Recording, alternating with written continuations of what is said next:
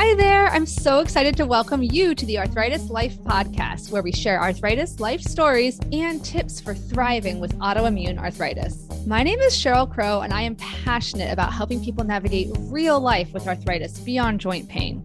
I've been living with rheumatoid arthritis for 20 years, and I'm also a mom, occupational therapist, video creator, support group leader, and I created the Room to Thrive self-management program.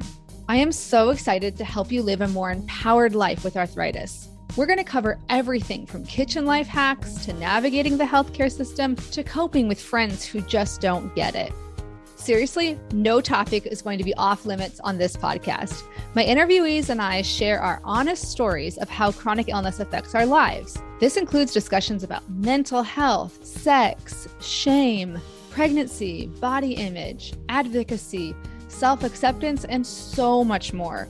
You'll hear stories from all ends of the spectrum, from a person who's living in medicated remission from psoriatic arthritis to somebody living with severe mobility restrictions and severe pain from rheumatoid arthritis. You'll hear how people manage their conditions in different ways, like medications, mindfulness, movement, social support, work accommodations, and so much more.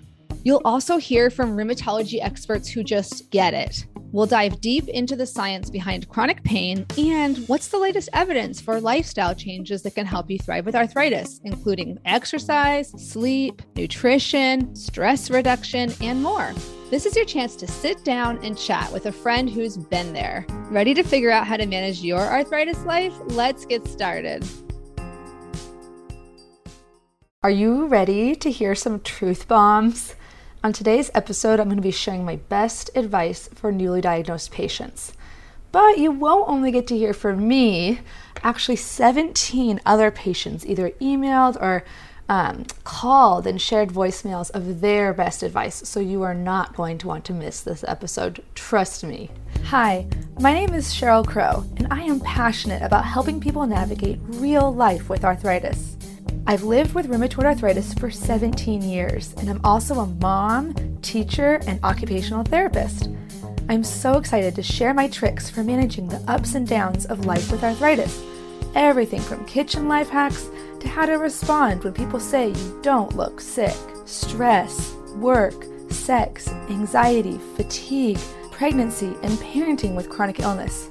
No topic will be off limits here. I'll also talk to other patients and share their stories and advice. Think of this as your chance to sit down and chat with a friend who's been there. Ready to figure out how to manage your arthritis life? Let's get started. So today I'll be sharing advice for newly diagnosed patients, but honestly, a lot of this is still really relevant to me 17 years after my initial diagnosis. So I'm pretty confident it's going to be relevant to pretty much everyone, not just people newly diagnosed. This episode is a lot, so I've organized it into 6 main themes. At first, we're going to talk about how to adjust immediately after your diagnosis, which is kind of an often overlooked time. Then I'm going to share the tips on how to best go about educating yourself about your condition.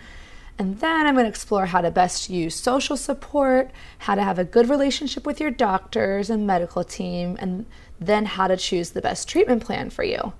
And then we'll conclude with talking about the best ways to manage your mind and to be kind to yourself as you cope with the stress of a new diagnosis and the new way of life. Okay, so let's start with the beginning, that initial diagnosis. I'm going to share an analogy that applies here, but it's actually from Emily Pearl Kingsley's classic essay called Welcome to Holland. She wrote that to kind of share with other people what it's like to be a parent of a child with special needs, but I've adapted it to apply to the situation of inflammatory arthritis as well. Okay, so imagine you have been planning a trip to France.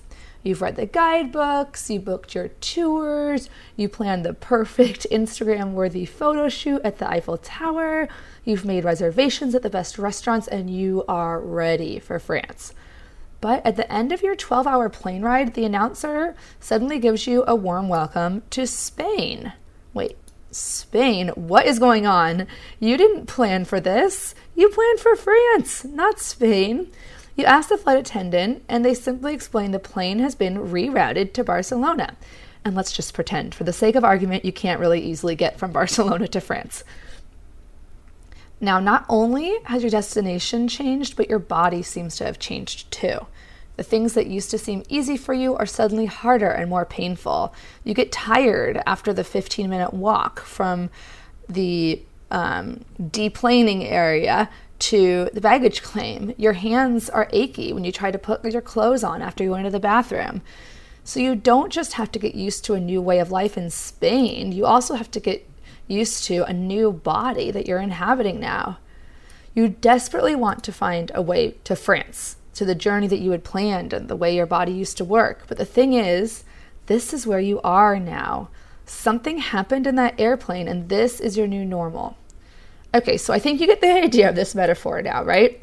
A life with rheumatoid arthritis or any other chronic illness is like the Spain of this story. Having your life rerouted is a huge deal, and you are likely to have big emotions about that. And I encourage you to just feel those feelings and give yourself permission to grieve what you lost.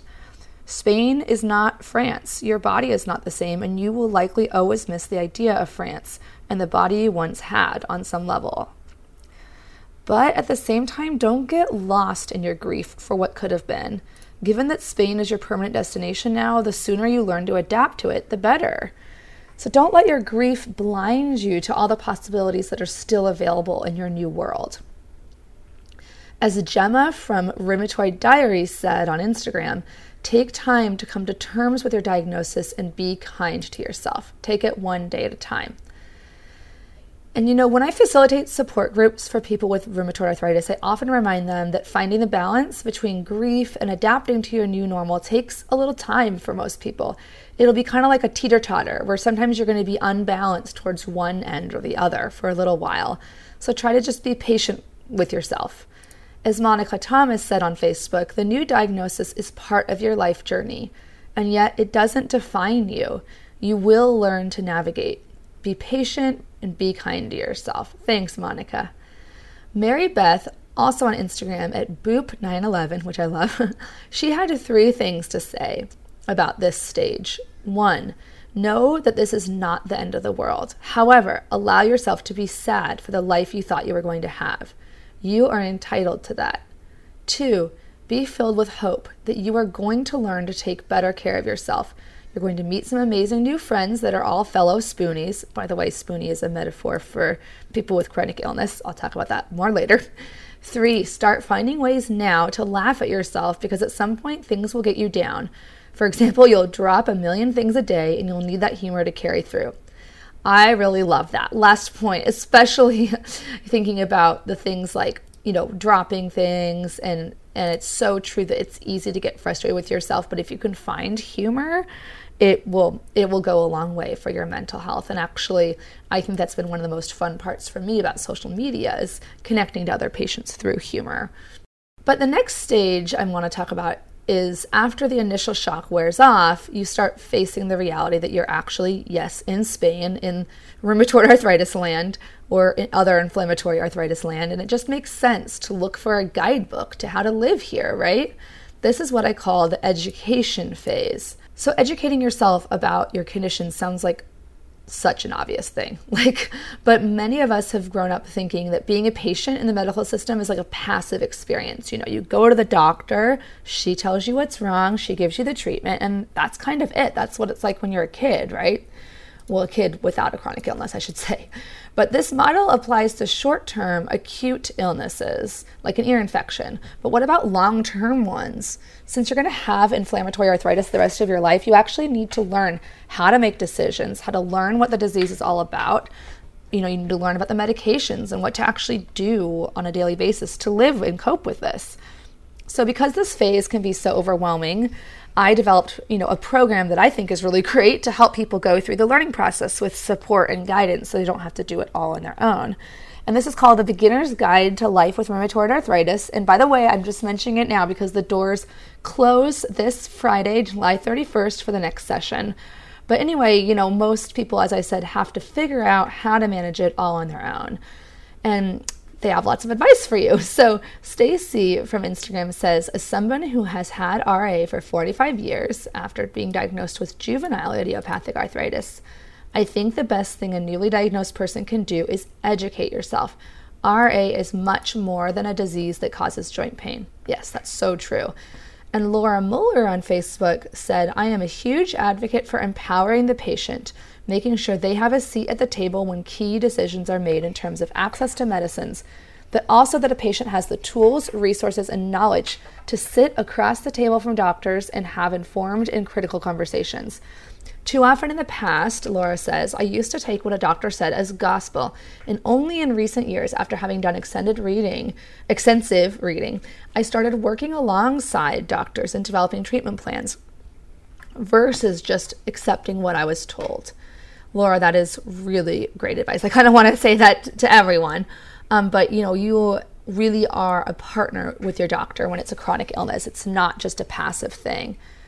Leslie from Hope Amid the Pain on Instagram kept it nice and simple, and she said, remember to listen to your body and educate yourself. You know you better than anyone, which that's so simple, but it's actually hard for me to remember sometimes to just do the simple task of slowing down and listening to my body. So I thought that was great.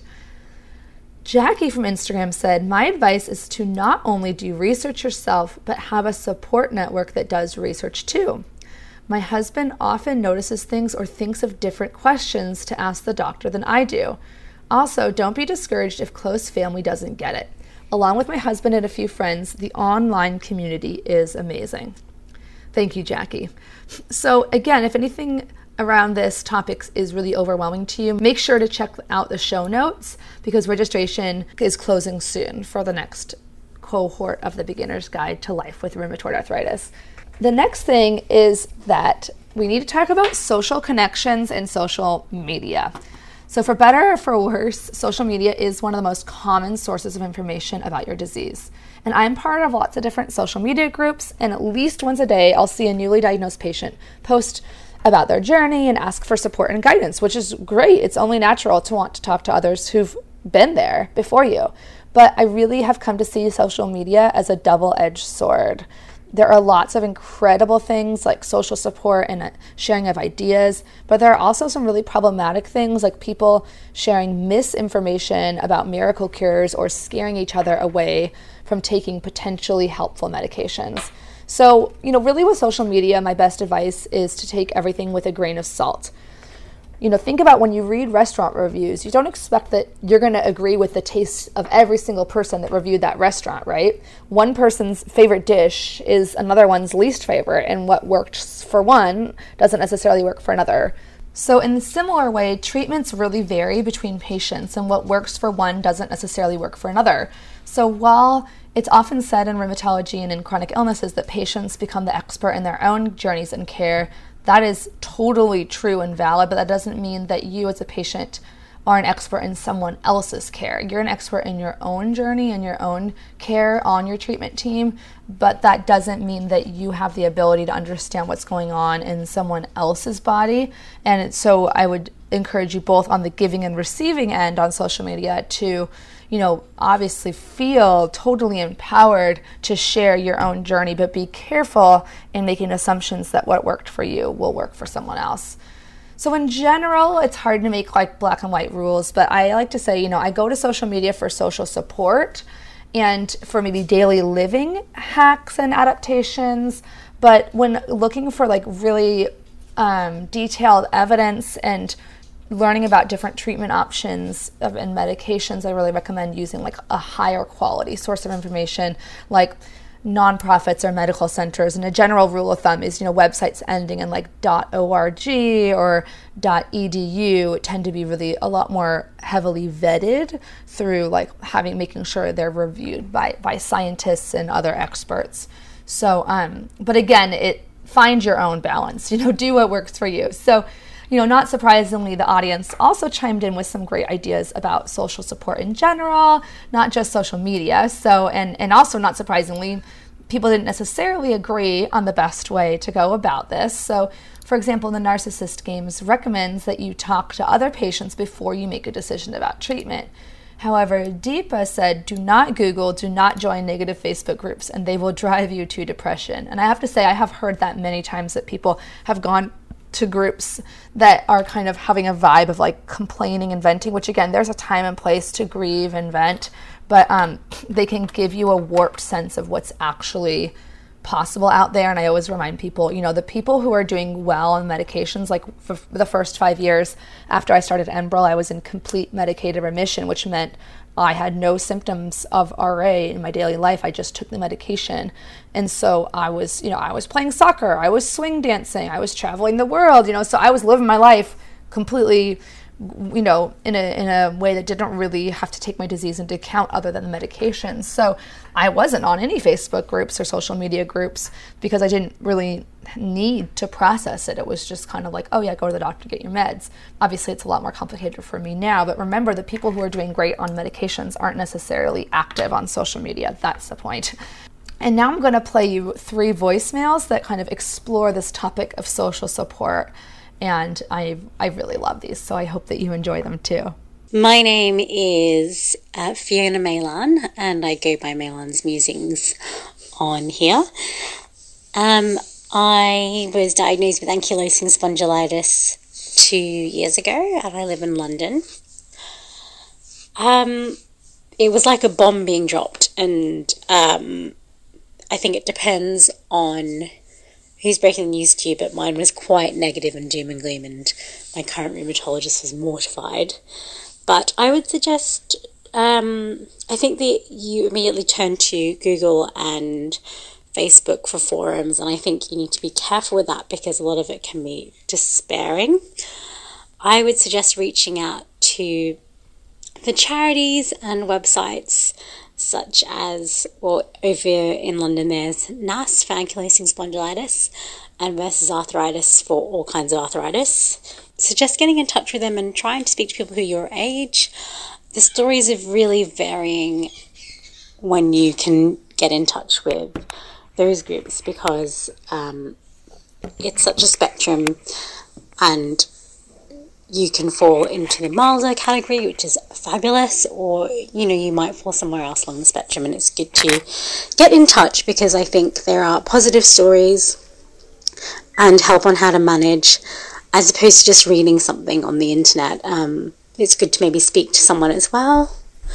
If you want, you could get a second opinion also, and make sure you're happy with the care you're receiving at your hospital. I think that's really important. Make sure you have a rheumatologist and a team that are really supportive and encouraging. I moved hospitals because one of my doctors suggested it. She didn't think that my rheumatology team was giving me everything that I needed, and I'm really happy that I moved. So yeah, make sure you're happy with your care and that someone who can listen to you. So my advice to everyone and to any single person that's new, even if you don't know anyone with this condition at the moment, even if you're the first one in your family to have it, or even if you're one of the ones in your family that does have it and you know how it goes, know that you are never ever alone. There is this huge community of amazing warriors out there on social media that you can easily connect to, and we all love to talk. We all always want to talk to each other, support each other in many, many ways possible. Now, one more advice to everyone would be to simply try things out. You'll probably hear a lot of things about nutrition, about supplements, about exercise, and just try these things out. See what works for you and your body, because we are all so individually different. What works for one person might not work for another. So give it a go for a few weeks. See how it makes you feel, and you never know, maybe something natural that doesn't involve medication can help you feel at least a little bit better, which is a win, right? Hi, my name is Effie Koliopoulos, and I'm from Chicago, Illinois. I've lived with juvenile idiopathic arthritis for 15 years. My best advice for newly diagnosed patients is to not be scared of taking medication. No matter what your treatment plan looks like, act fast and don't delay. And just know if you do feel scared, it's okay, and don't hesitate to reach out for support and help if you need so. There are so many people out there online, social media, even in your own network and where you live, and doctors have a lot of resources as well. Okay, now I want to talk about how to best work with your medical team.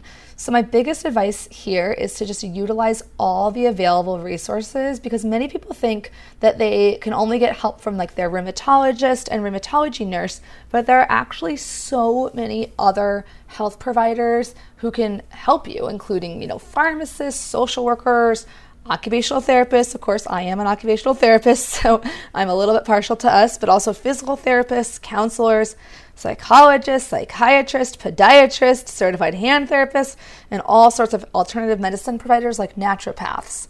So when it comes to finding a provider in the first place, Kim Isu from Instagram reminds you that, you might have to change rheumatologists a few times before you find a good fit. And that's good advice across the board for specialists. So if you don't like your first provider, you have the right to try to find another one that's a better fit for you. And Deepa from Instagram has great advice here. She says, be your own health leader and set goals to work with your medical team. Jackie also says, and always, always, always advocate for yourself. You know yourself better than anyone else can. I thought that was great. And I was also lucky to hear from Dr. Maggie Cadet, who's an amazing rheumatologist in New York, who, by the way, if you're not following her on Instagram already, you should be. She posts often and she has amazing reflections to share. And she said, from a physician perspective, I want and need patients to educate themselves as well as with the physician guidance to stay active, be open with questions about therapies, be honest about physical and psychological symptoms, and be an active participant in their care, and not lose hope. Wow, so much advice packed into one quick paragraph. And I really love what Dr. Cadet said about being an active participant in your care. And so self-management is actually the term, and I know it kind of sounds vague, but it's the kind of medical term for the things patients do on a daily basis to manage our condition. Everything from diet and exercise to taking rest breaks to conserve your energy to practicing meditation for stress management. So I want to talk a little bit more deeply about treatment ideas now. Deepa from New Jersey recommends that you remember there is absolutely hope for a pain-free, active, healthy life even with RA. Remain active, move even when it hurts. Meditation and yoga are very underrated to combat physical and mental pain. And Ashley from Instagram says, check your diet and journal every day, things that you put in your mouth and the reaction the next day. So certainly the diet is probably the biggest area of, how would I put this? Diet is the area that there seems to be a huge variance between people. So you'll hear on one side of the spectrum, somebody who went vegan and had amazing results for their RA. Someone else went keto, which is kind of almost the opposite of vegan, and they also had great results. And it's really the case that that it's going to take some trial and error for most people to see what in your individual body works. But there definitely are quite a few, anecdotal stories and some research articles that show that, certain foods can trigger, symptoms in different patients. So the symptoms either being fatigue or pain. And one anonymous entry said, don't feel bad when you need a break and keep track of what helps you feel better. And I wanted to put a quick plug in for chronic illness behavior coaching and behavior analysis. Is something that I've learned a little bit more about recently, because I had known about behavior analysis from working with children with developmental disabilities, but actually the behavior analysts or board certified behavior analysts can also help you with health related behaviors, because I think a lot of us get to a point where you know what to do, right? You know that you're supposed to do diet and exercise, but you don't necessarily know how to get yourself to actually do it.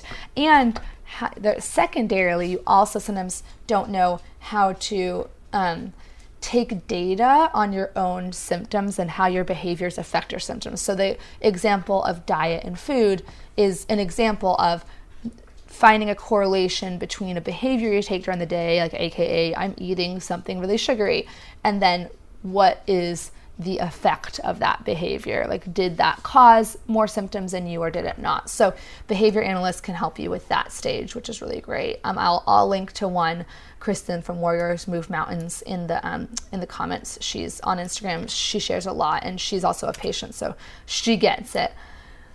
And so the other thing I wanted to say about treatment ideas is that I've seen over and over again patients go through like a predictable cycle.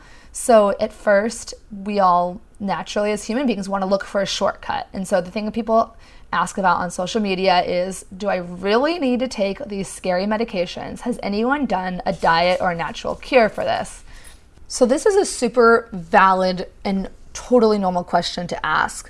But the honest answer that I kind of alluded to earlier is that there is no one diet or one natural cure that is guaranteed to work for everyone, but just like there's no prescription medicine that is absolutely 100% guaranteed to work for anyone either. So, of course, there are some people who try the natural route and experience relief, and I honestly believe they have really good intentions when they come on to social media and share their success stories. But I have to say it's problematic when they assume that what worked for them will necessarily work for someone else. So the fact is, inaction is an action, is an action. So is space and space action.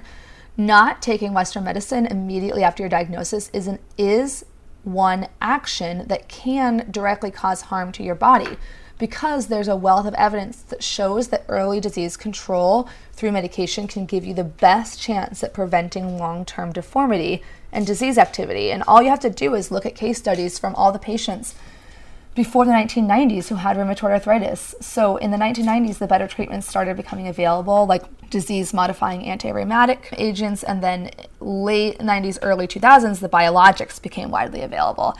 And, before that point, an RA diagnosis was a guarantee of lifelong joint deformity and pain for most people, the ones that didn't, have the fortune to go into like spontaneous remission.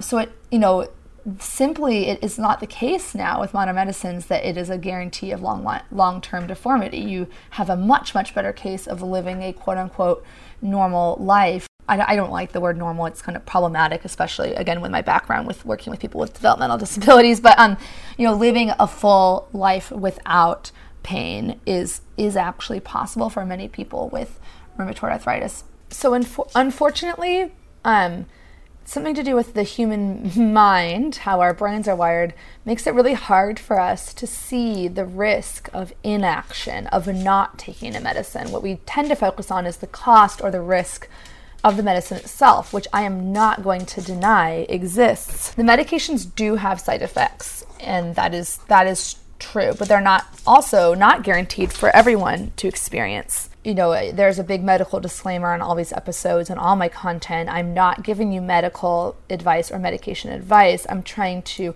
share, the observations I've made and, how I came to my own decisions about the medication aspect of treatment, and to help you kind of think through your own decisions.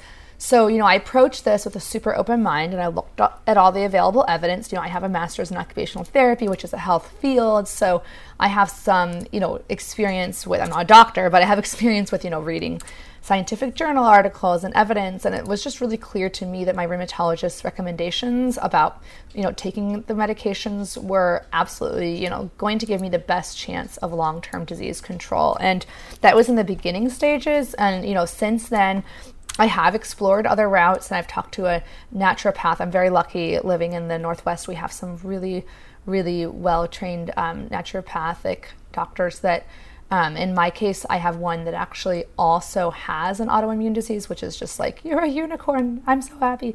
And she has given me some advice as well. And again, it's really, medical advice has to be tailored to your own history, your own situation. And so, that's what I've been able to do is, continue looking at the best available evidence, looking at my own history, that the severity of my disease is such that I am continuing on the Western medication route, but I'm always open to and experimenting with other things as well. Because, hey, like my old soccer coach used to say, control the controllable, or, he used to say that in terms of like the referees. But I could ramble on about my own journey forever, but, it's very common in the beginning to struggle about whether to try the natural roots or Western medicine, and it's often posed as this like either or, and hopefully I didn't make it too much that way, but I even my own mind falls into that trap sometimes. But really, there's a lot of wisdom in, making the decisions based on the best available science at first,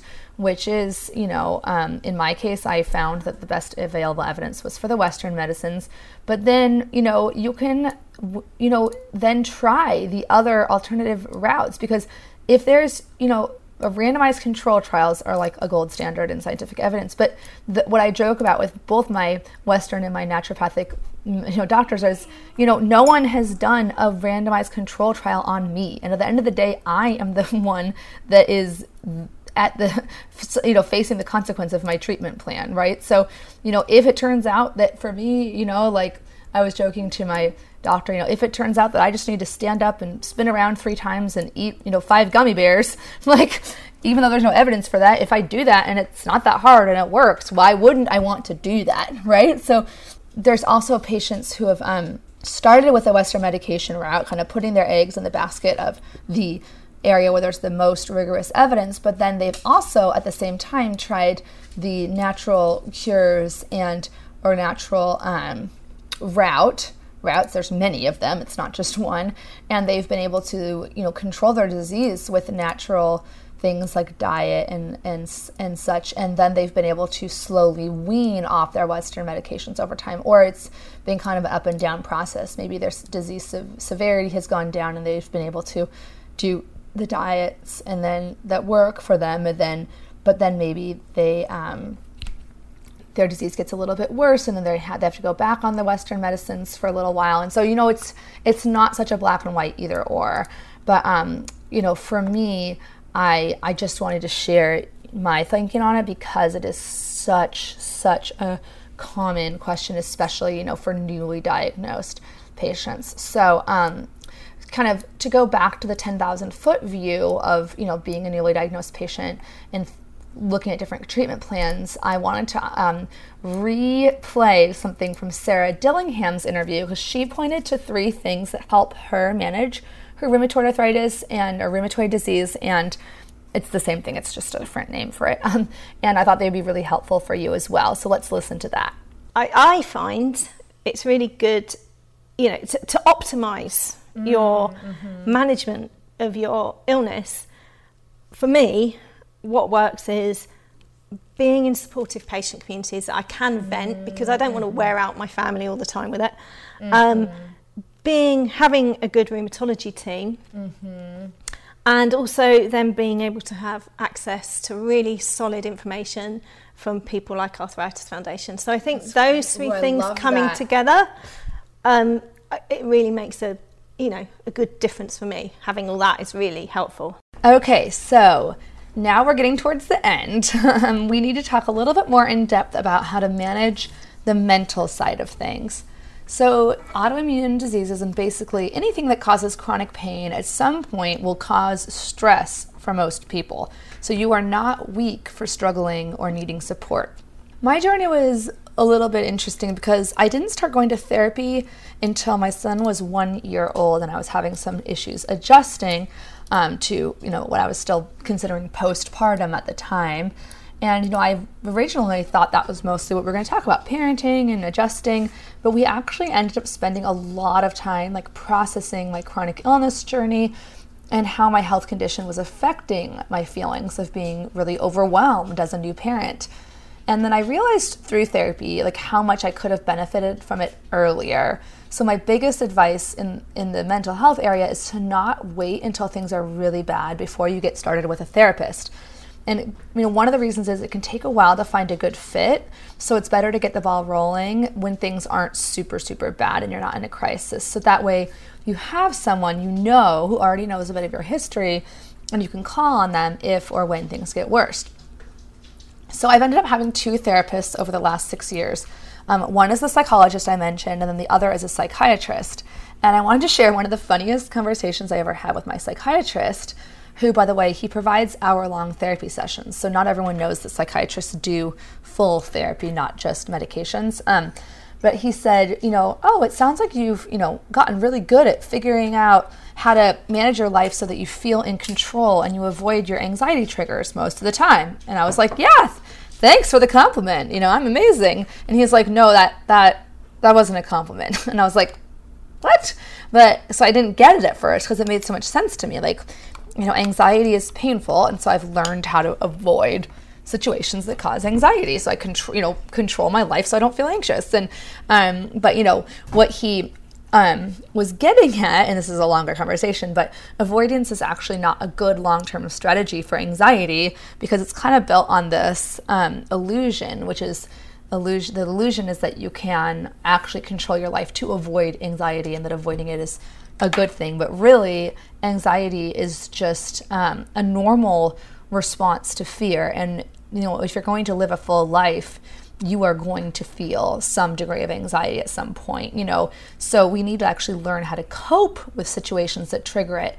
If we only focus on avoiding it, we never actually build our capacity or our ability to cope with anxiety. So anxiety and all kind of uncomfortable emotions, I've learned, they're not something to be feared or, problems to be solved. They're just part of life to be able to sit with and really tolerate over time. It doesn't mean you have to like them, but you can't live your life completely trying to avoid discomfort at all costs because you're going to end up living small. So, and also it's just not possible. You literally can't avoid pain in life, whether that's physical or psychological. So, I'm going to delve into this more in later episodes, but the technique I found the most helpful from both my psychiatrist and psychologist is acceptance and commitment therapy, which is also known as ACT. And the word acceptance is definitely commonly misunderstood, but it doesn't mean resignation. It doesn't mean thinking that things will never get better. It means, it's a mindfulness-based approach that means in the moment being able to sit with or tolerate whatever is happening without trying to change it or alter your perception of it, just being able to literally sit with the world and with your situation exactly how it is in the moment and being willing to do that. So, it's taught me that I can live a full life now, even with pain or with anxiety, and that I don't need to avoid them at all cost. Ushma, who's also an inflammatory arthritis patient from the world of OT, she shared some similar wisdom. And she said, practice embracing uncertainty, letting go, and not being in control. It will take you a long way. And I just resonated so much with that. Uncertainty is definitely the other trigger for me, anxiety trigger. So, when I don't know the right path or, what to do, I tend to feel really anxious, and that's really, really common. I mentioned earlier with medications and treatment plans, there is going to be uncertainty. No one's ever going to be able to have a crystal ball at this point. It is not realistic to expect anyone to have a crystal ball to say, you should take this or you will do great if you take that. So you have to learn how to be able to cope with uncertainty. And Chris on Facebook said, because you have a name, because you finally have a name for what's been going on with you, you might be depressed that there's no cure. This is totally normal and human. Strive hard to rest your soul. We can't totally control it, but stress and worry are killers. And try to accept yourself. Morrissey saying, I am human and I need to be loved just like everyone else does. And that's a great starting point. I love that. I also received 2 voicemail entries that built on this idea, so let's hear them now. Hi there, my name is Kayla. I'm from British Columbia, Canada, beautiful West Coast. I've had rheumatoid arthritis for about 10 years. However, it took me almost 8 years to get diagnosed. I wasn't diagnosed until I was 20 years old, even though my symptoms started when I was 12. My best advice is to grieve. Find whatever you need to do to look after your mental health during that time, because it's a big thing. You really need to make sure that you're taking care of your mental health as well as your physical health.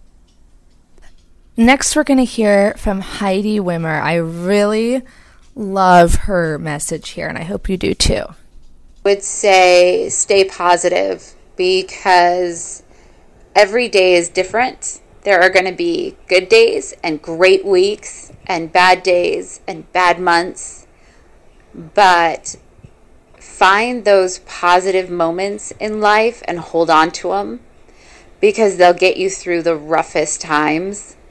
It's only been a year for me, but I have been able to find the positive in the darkest moments where I feel like this is the end, like my body is never going to go back. I'll never be able to feel happy or joy or get out of this pain.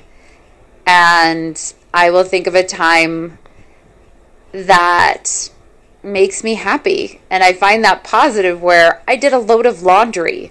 I folded a stinking load of laundry that day. Even though nothing else got done, I got laundry done when I was in the most excruciating pain. All I can say is to anybody that's newly diagnosed, it's not the end of the world. It feels like it's the end of the world, but it's not. In fact, it's the beginning of a great adventure for you to rediscover who you are with this disease as a part of your life, but not who you are. It's an addition to life. A life that you didn't know you had, and you can find new things that you love, new things that you can enjoy, new things to discover. I wanted to hike the rim to rim Grand Canyon. I wanted to run a marathon at Disneyland. And I still plan to do the Disneyland. And my husband said, if it means I put you in a wheelchair and I'm the one who pushes you through this run, or I'm the one who carries you across the line, he's like, then I'll do it. But it's our adventure together. It's finding what makes you unique and enjoying what makes you happy. Sorry, I babble on and on. It's about finding joy and peace in the darkness and finding out your new. Wow, that was so eloquent. Okay, so we're getting to the actual conclusion of this episode now. So I have a lot more I want to say, but I really want to just conclude with the idea that, to the newly diagnosed patient, I want to say you can do this. You might not want to do this, to live with this disease, but you can. As Glennon Doyle Melton says, we can do hard things. I really repeat that to myself a lot. Finding that balance in your life between grieving what you lost and embracing what you still have is hard. So, be kind to yourself. And remember, at first you're going to feel kind of like a tourist in a new land, with having to learn all this stuff about arthritis and a chronic illness, but pretty soon you're going to be feeling and acting like a local.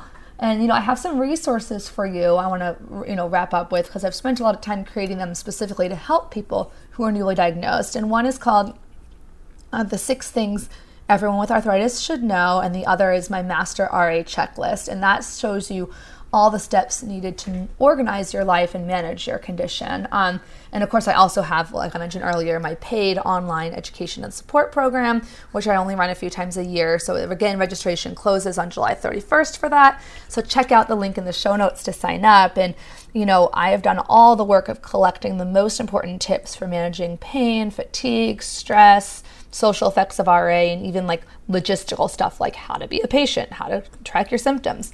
And you can try to figure this out all on your own, but honestly, it takes a lot of people years. And what's been interesting, and I've run this program twice already, is that some of the people that have had the most the most strong testimonials have been people who've actually lived with the disease for longer. And I think the reason for that is that they understand how hard it is to try to figure this out, and so how valuable it is to have it all kind of organized for you. But here is a testimonial from a patient who took it back in June, who was recently diagnosed. And she says, Sarah, she says, I had so many questions about my symptoms and how to manage this disease that I wasn't able to ask my medical team. Getting valuable information each week about things that really matter to me from somebody who gets it was so helpful. It's obvious that Cheryl really cares about the people enrolled and goes out of her way to answer questions and give explanations. The social support that comes with this course is also invaluable. I now feel so much less alone and way more confident in managing my illness. So that made me so happy to read that. That is exactly why I created it.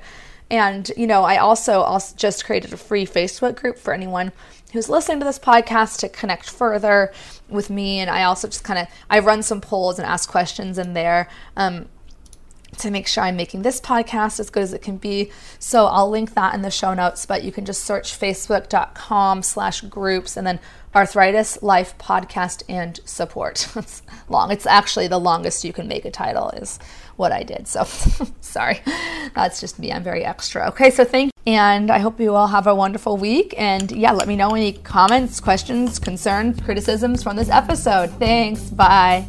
Thank you so much for listening to today's episode. Don't forget to check out my latest courses and resources on myarthritislife.net. This podcast is brought to you by the Beginner's Guide to Life with Rheumatoid Arthritis, a 4-week online education and support program that I created from scratch to help people with inflammatory arthritis learn everything they need to know to navigate the social, emotional, physical, and logistical challenges of rheumatoid arthritis and related diseases. The next group is going to start in August 2020. Learn more at myarthritislife.net or bit.ly/arthritis course, all in lowercase. You can also connect with me on my social media accounts on Instagram, Facebook, Twitter, and even TikTok. Check out the links in the show notes. Thank you so much for listening to another episode of the Arthritis Life podcast. This episode is brought to you by Room to Thrive, an educational program I created from scratch to help you go from overwhelmed to confident, supported, and connected in a matter of weeks. You can go through the pre-recorded course on your own, or you can take the course along with a support group. Learn more at the link in my show notes, or you can always go to www.myarthritislife.net. And if you like this podcast, I would be so honored if you took the time to rate and review it. I also encourage you to share it with anyone you know who might benefit from it. I also wanted to remind you that you can find full transcripts, videos, and detailed show notes with hyperlinks for each episode on my website, www.myarthritislife.net. If you have any ideas for future episodes, or if you want to share your story or wisdom on the podcast, just shoot me an email at info@myarthritislife.net. I can't wait to hear from you.